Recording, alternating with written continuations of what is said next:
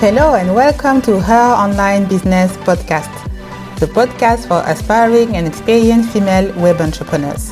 I am Adama, your host, and here you will find digital marketing tips for building your online business, interviews from inspiring female entrepreneurs from all over the world, lessons and mistakes from my experience in entrepreneurship, and much more. I am passionate about helping other women live their dream life thanks to an online business that matches their passion and serves their purpose. So let's hang out, have fun, and grow together.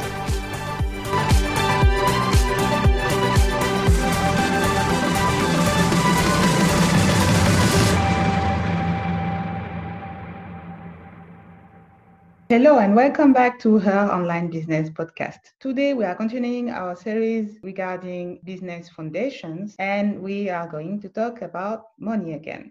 So if you didn't listen to episode 2 and episode 3 where I talk about business goals and money mindset, you should do that before listening to today's episode. My guest of the day is an expert in all finance related topics for businesses and private individuals. After over a decade working in trading, banking, and wealth management, holding several qualifications in financial advice, retirement planning, and investment management, she is prepared to deliver clarity, professionalism, and transparency to anyone looking to make sense of their financial future and gain peace of mind that everything is as it should be. Her name is Maria Iacob. Hi, Maria. Good morning, Adama. Thank you for having me today. You're welcome. It's nice to have you. So tell us a little bit more about you, where you live, where you're from, and how you started your career. Basically, I'm a woman. I'm a wife and a businesswoman at the same time. I've started in short-term trading as an expat, actually. Mm-hmm. And after 7 years of helping people understand how they can achieve their short-term financial objectives, I actually decided to move onto the long-term needs, dealing with the M word that everybody's scared of talking about, which is money. Yes. So in that respect, I moved on to working with HSBC in Northampton as a personal banker. And in that respect, I noticed that there is definitely a significant need for people to understand what sort of options they have, so they can actually do the things that they want to, not just tomorrow or the next day, but within the next 5 or 10 or even 15 years. That's so needed. It's for me, at least, it's quite interesting. But in that respect, having lived in the UK as an expat, I did come across quite a few challenges. So I decided to return to Cyprus. And I've been here for almost 12 years. And since I came back to Cyprus, I actually tried to find a company which defines and shares the same interest and, of course, the same values as I do.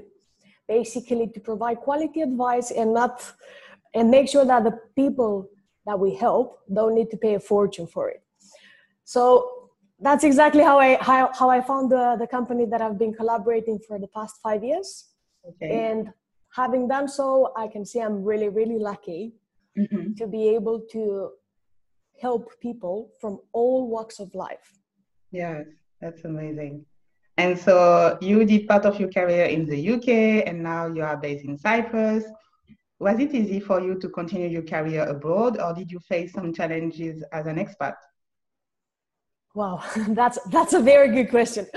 I'm not sure whether I ever came across anybody who hasn't faced a challenge, even if it's just packing and unpacking. I know that can become a bit of a headache, especially when you move countries.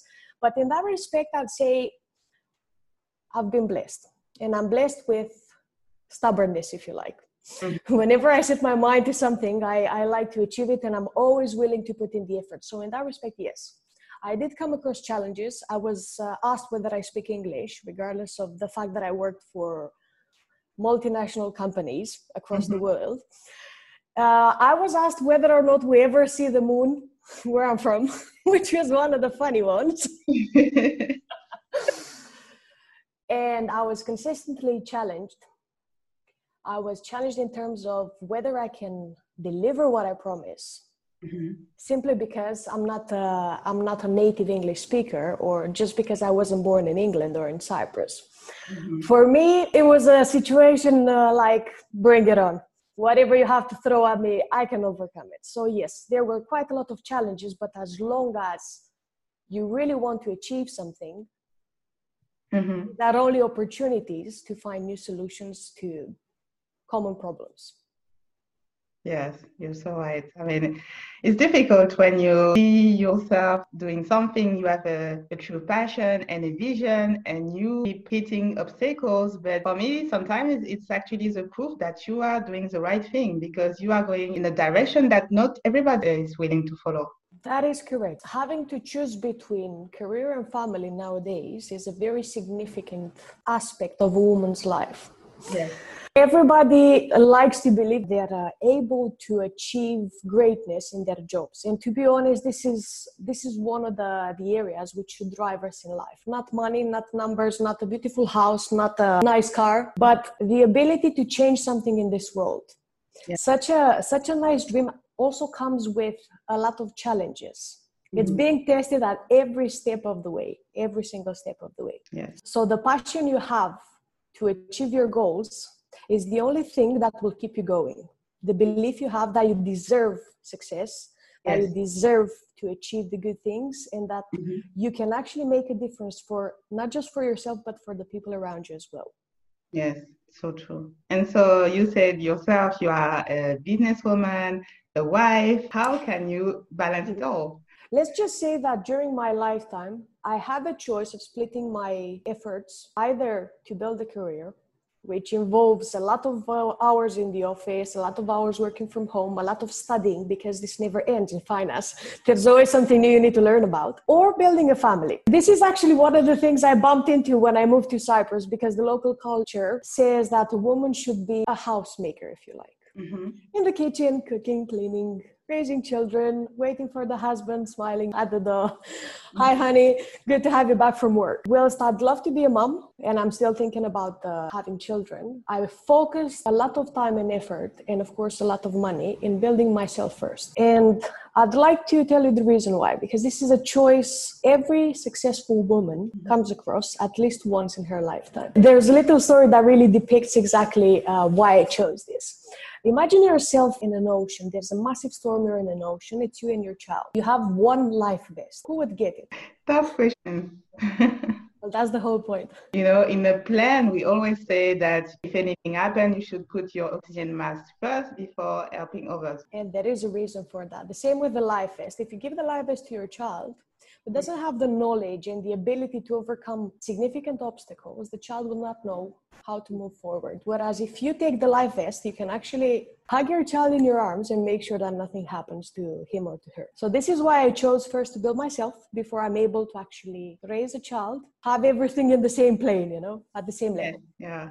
That's good. That's amazing. And so how do you help your clients, and who are they? I like to help clients, and I don't like to call them clients because I don't see them as clients. The reason I'm choosing to help people from all walks of life is because when I was younger, my family actually lost all of their life savings because of the lack of financial advice. So in that respect, I've seen what the lack of specialist advice, especially when it comes to money, can do to a family. So at this point in time, and ever since I've walked into finance, I've been helping people from all walks of life, from entrepreneurs, managing directors, forensic accountants, bankers, basically anybody looking for some clarity around the options they have to get to the things that they want to achieve in life in terms of their finances. I see. And what would you say is their main common hurdle when it comes to finance in their life? The main hurdle, if you like, or a common area that I come across when talking to people is their desire to do good by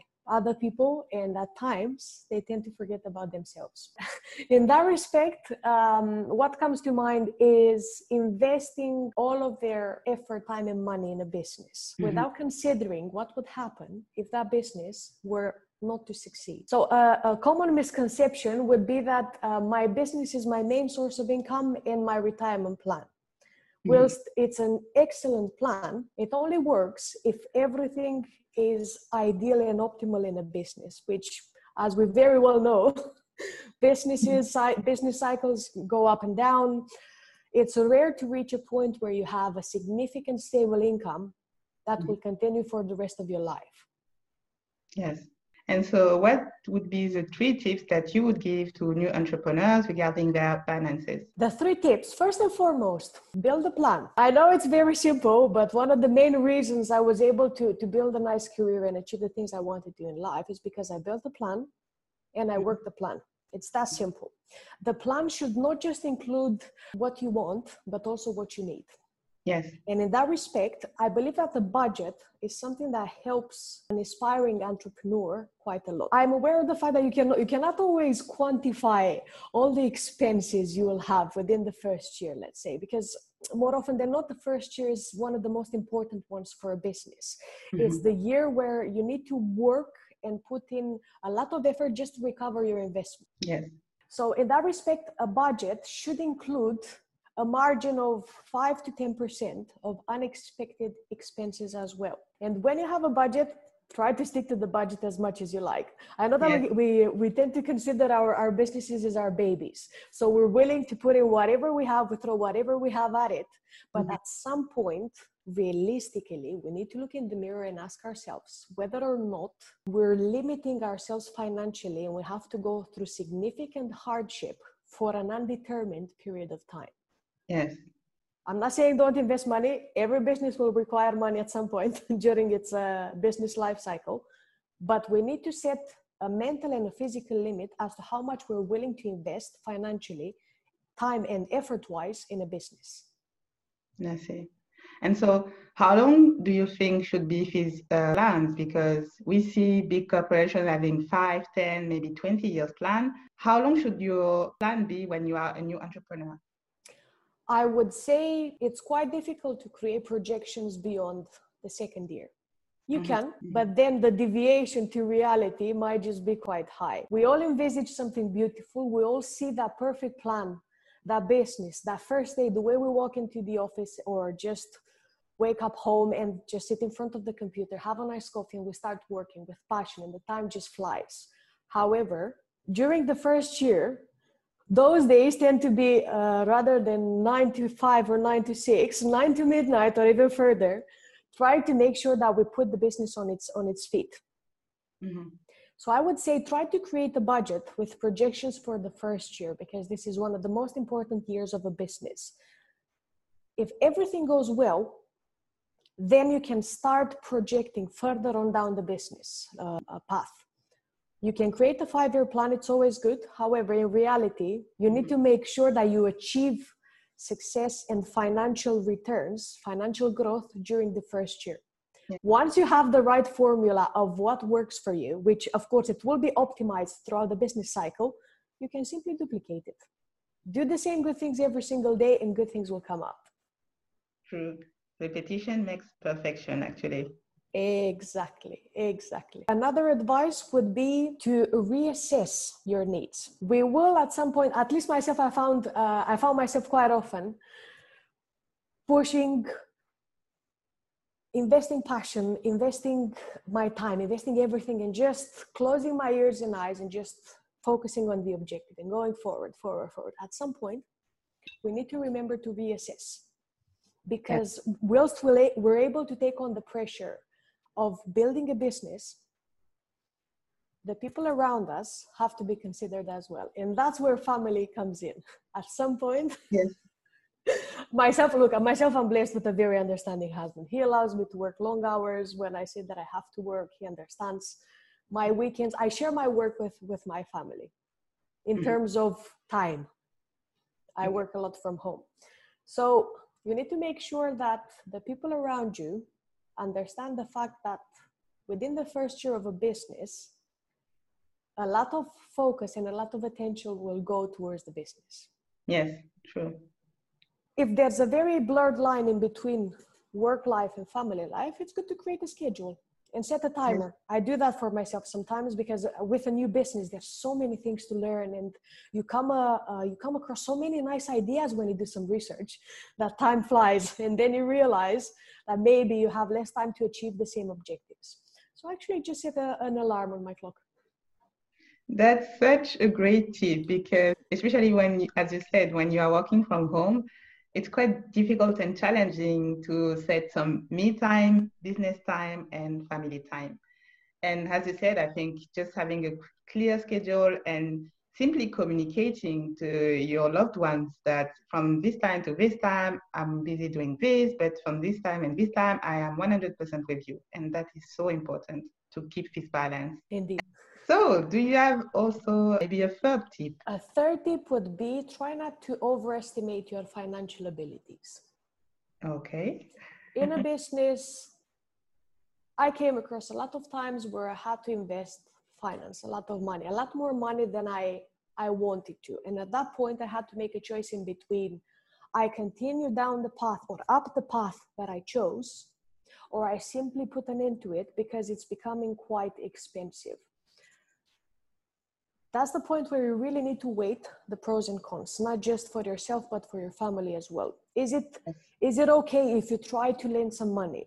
Is it okay if you try to basically push some more finances, some more money into your business? Or would it be best to try and reconsider, regroup, take some time, take a step back, a couple of days off to reconsider specifically whether there's a more optimal solution to achieve the same result?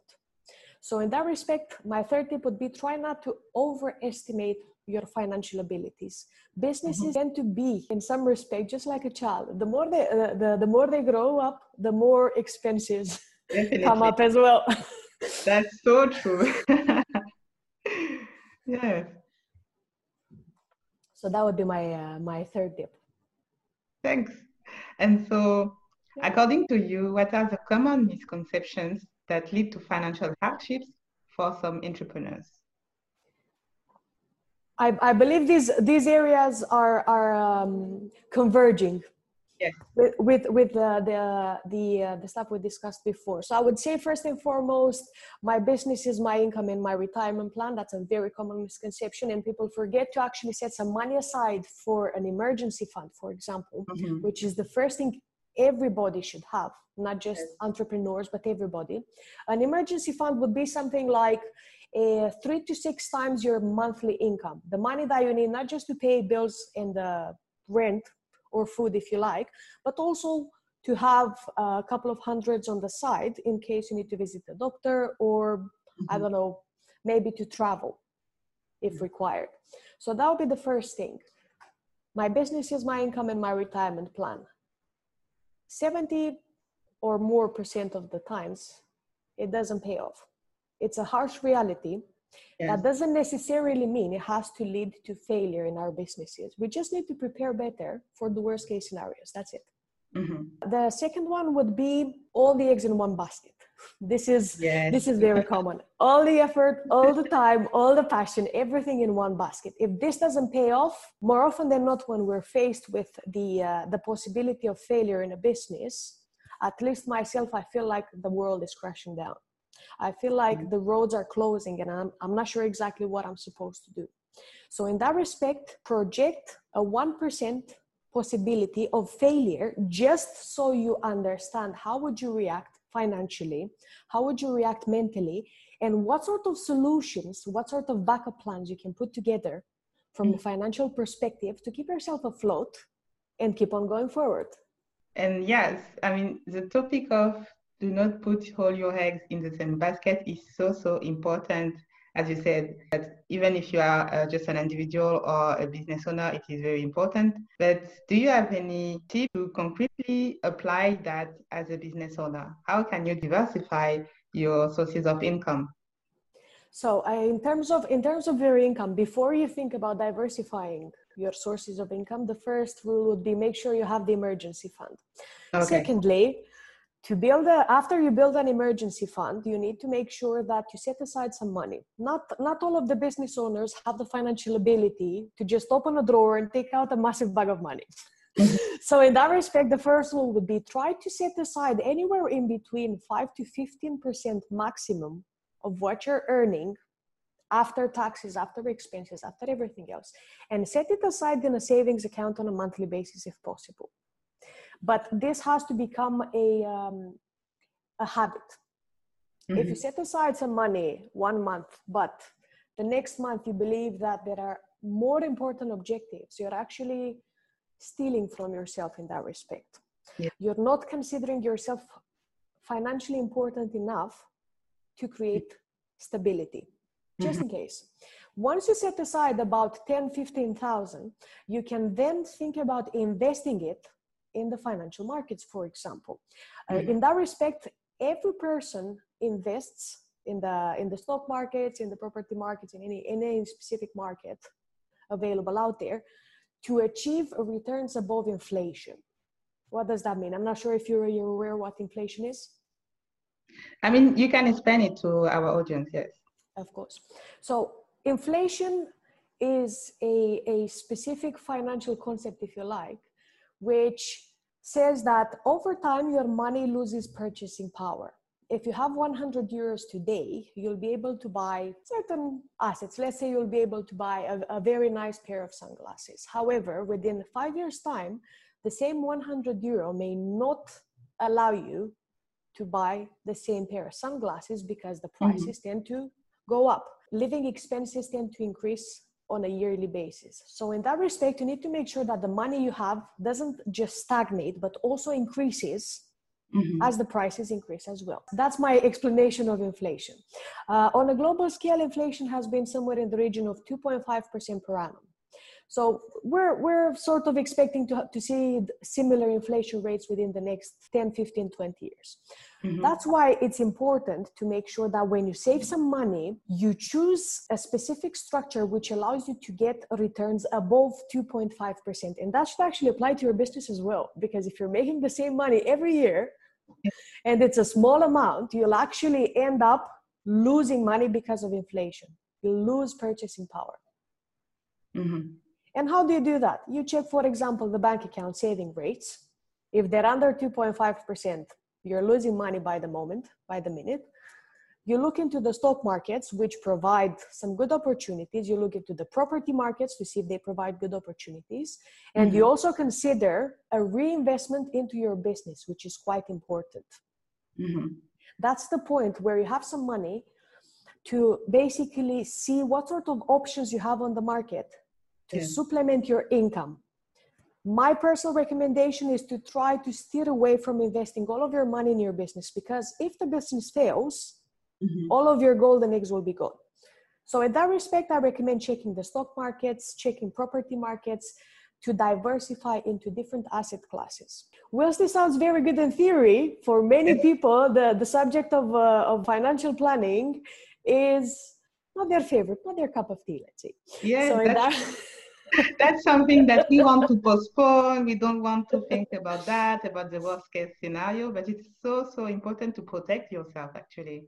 Exactly. Rather than living with the pressure of not knowing how much you can stretch your finances, how much you can stretch your money off, or whether or not you'll be faced with financial hardship, I would recommend to go and have a quick chat with a specialist. Nowadays, the market is very competitive. You'll come across a lot of people willing to help you and give you some good advice in terms of what you need to do to protect yourself and your financial future.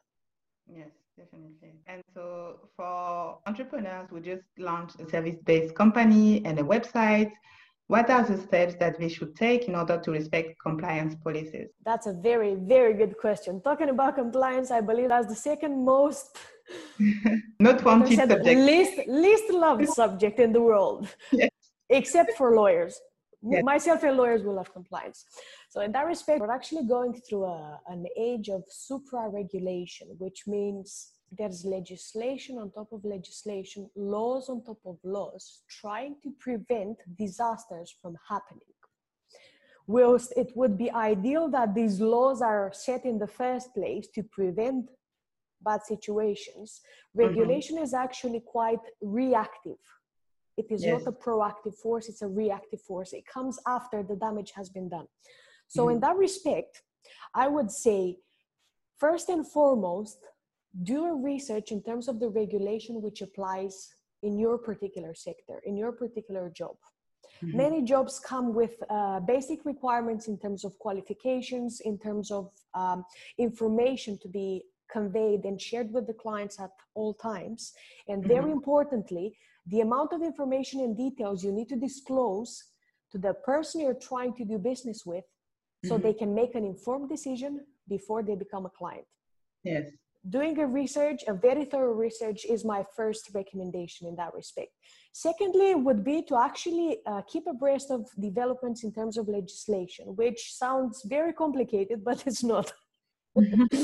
A simple way to do that would simply be to subscribe to the authorities' websites. To give you an example, in finance, we have authorities like the Financial Conduct Authority, the FCA in the UK. We have FINRA, we have CISEC here in Cyprus. So every specific jurisdiction has a local authority which supervises that particular sector. On their website, more often than not, they have an RSS feed. Yes. You can subscribe to that in your email, and then each time there's a circular, a directive, or any other update from them, it will just come as a headline in your inbox. Spend about 15-20 minutes every morning with your coffee, if you like, if you can digest it, of course, checking the updates in terms of legislation as well. This actually allows you to implement things before the rest of the market, and that actually gives a business a competitive advantage. True. And the third thing would be to be very thorough.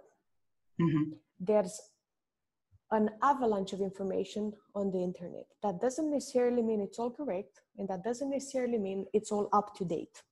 If you feel you're suffocated by the amount of information available out there, and you're still unclear about your options, talk to a specialist. Consult a lawyer or consult a compliance specialist in that particular field. These are people that are able to actually help you quite a lot in getting a clear understanding of what you need to do as a minimum and what you can do if you want to prove that you're even better than everybody else in terms of compliance.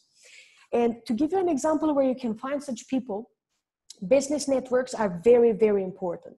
I'll give you an example. Myself, I'm a part of a business network called BNI, Business Networking International, which has a presence all over the world, where basically I have the ability of discussing all sorts of business matters with specialists from every single field. And of course, at the same time, we exchange referrals, which makes it so much nicer because we grow our businesses together.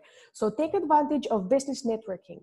Take advantage of Rotary clubs, of women's association, of BNI, if you like, of internations meetings where you can actually discuss and pick the specialist's brains to find the right formula for your business. True. Networking is key, especially when you are beginning as a solopreneur. You think that you have to know everything and do everything by yourself. You don't have to be alone, actually. So as you said, networking is so powerful for entrepreneurs. Exactly. And the best part is if you actually come across some very serious and professional business partners, like I was lucky enough to do, you can also get discounts. Say later on in your business, you need to hire a lawyer or an accountant or an auditor or stuff like that. Through business networks, you can also benefit from discounts, which you wouldn't get otherwise. So from a financial standpoint, you have the ability to find specialist advice in terms of your business on how to solve challenges we all come across at some point during our business life cycle. You can get discounts in terms of the services you might need sometime in the future. And thirdly, if you prove the fact that you're able to run your business and you have your client's best interest at heart, I'm 100% sure you'll also get some referrals. Yes, that's all right. And so where can people find you and your services? You can find me pretty much everywhere. I'm on the World Wide Web. I actually consult for a company which helps clients from over 50 countries. But if you'd like to come across some more specialized information, you can always get in touch with me via my website, wiserfinance.org. I'm also present on LinkedIn, posting all sorts of updates, market updates, interacting with people, trying to answer most common questions. Mm-hmm. And of course, you can also find me via Facebook with Maria Weiser Finance. So we've come to the end of this interview. Thanks a lot, Maria, for being here. We've learned a lot today, and it's very rare to come across a finance expert like you and also willing to share so much valuable information for new entrepreneurs. So thanks a lot for this. I don't know if you have one last word that you want to add. Thank you very much for listening in, and thank you very much for inviting me here. I would like to have one last word with all the lovely people listening. Just because it's complicated, that doesn't mean it's impossible. Believe in yourself enough to give yourself the resources financially, mentally, and emotionally to succeed in your business. And when you feel you need some help, feel free to ask. There's always somebody looking for people exactly like you to help succeed in their journey. And if you have any specific questions regarding your finance as a new entrepreneur, feel free to contact Maria on her different platforms. I will put the link on my website. She will be very happy to help you manage and understand everything regarding your finance. So don't hesitate to contact her. Thank you. Looking forward to hearing from you. Thank you very much. Thanks a lot, Maria. Have a nice one. Thank you very much as well. Have a good day. That's already the end of the episode. Thanks a lot for listening. I hope you enjoyed it. If you did, then give me a 5-star review on Apple Podcasts or Google Play. Share this episode with your friends and comment to let me know that you like this kind of subject. Also, if you want to hang out with me, follow me on Instagram at ah.diallo, where I share more of my entrepreneurial journey and my services. Don't forget to subscribe to the podcast to get notified when a new episode comes out. Until then, I wish you a nice day and I'll talk to you soon. Take care. Bye.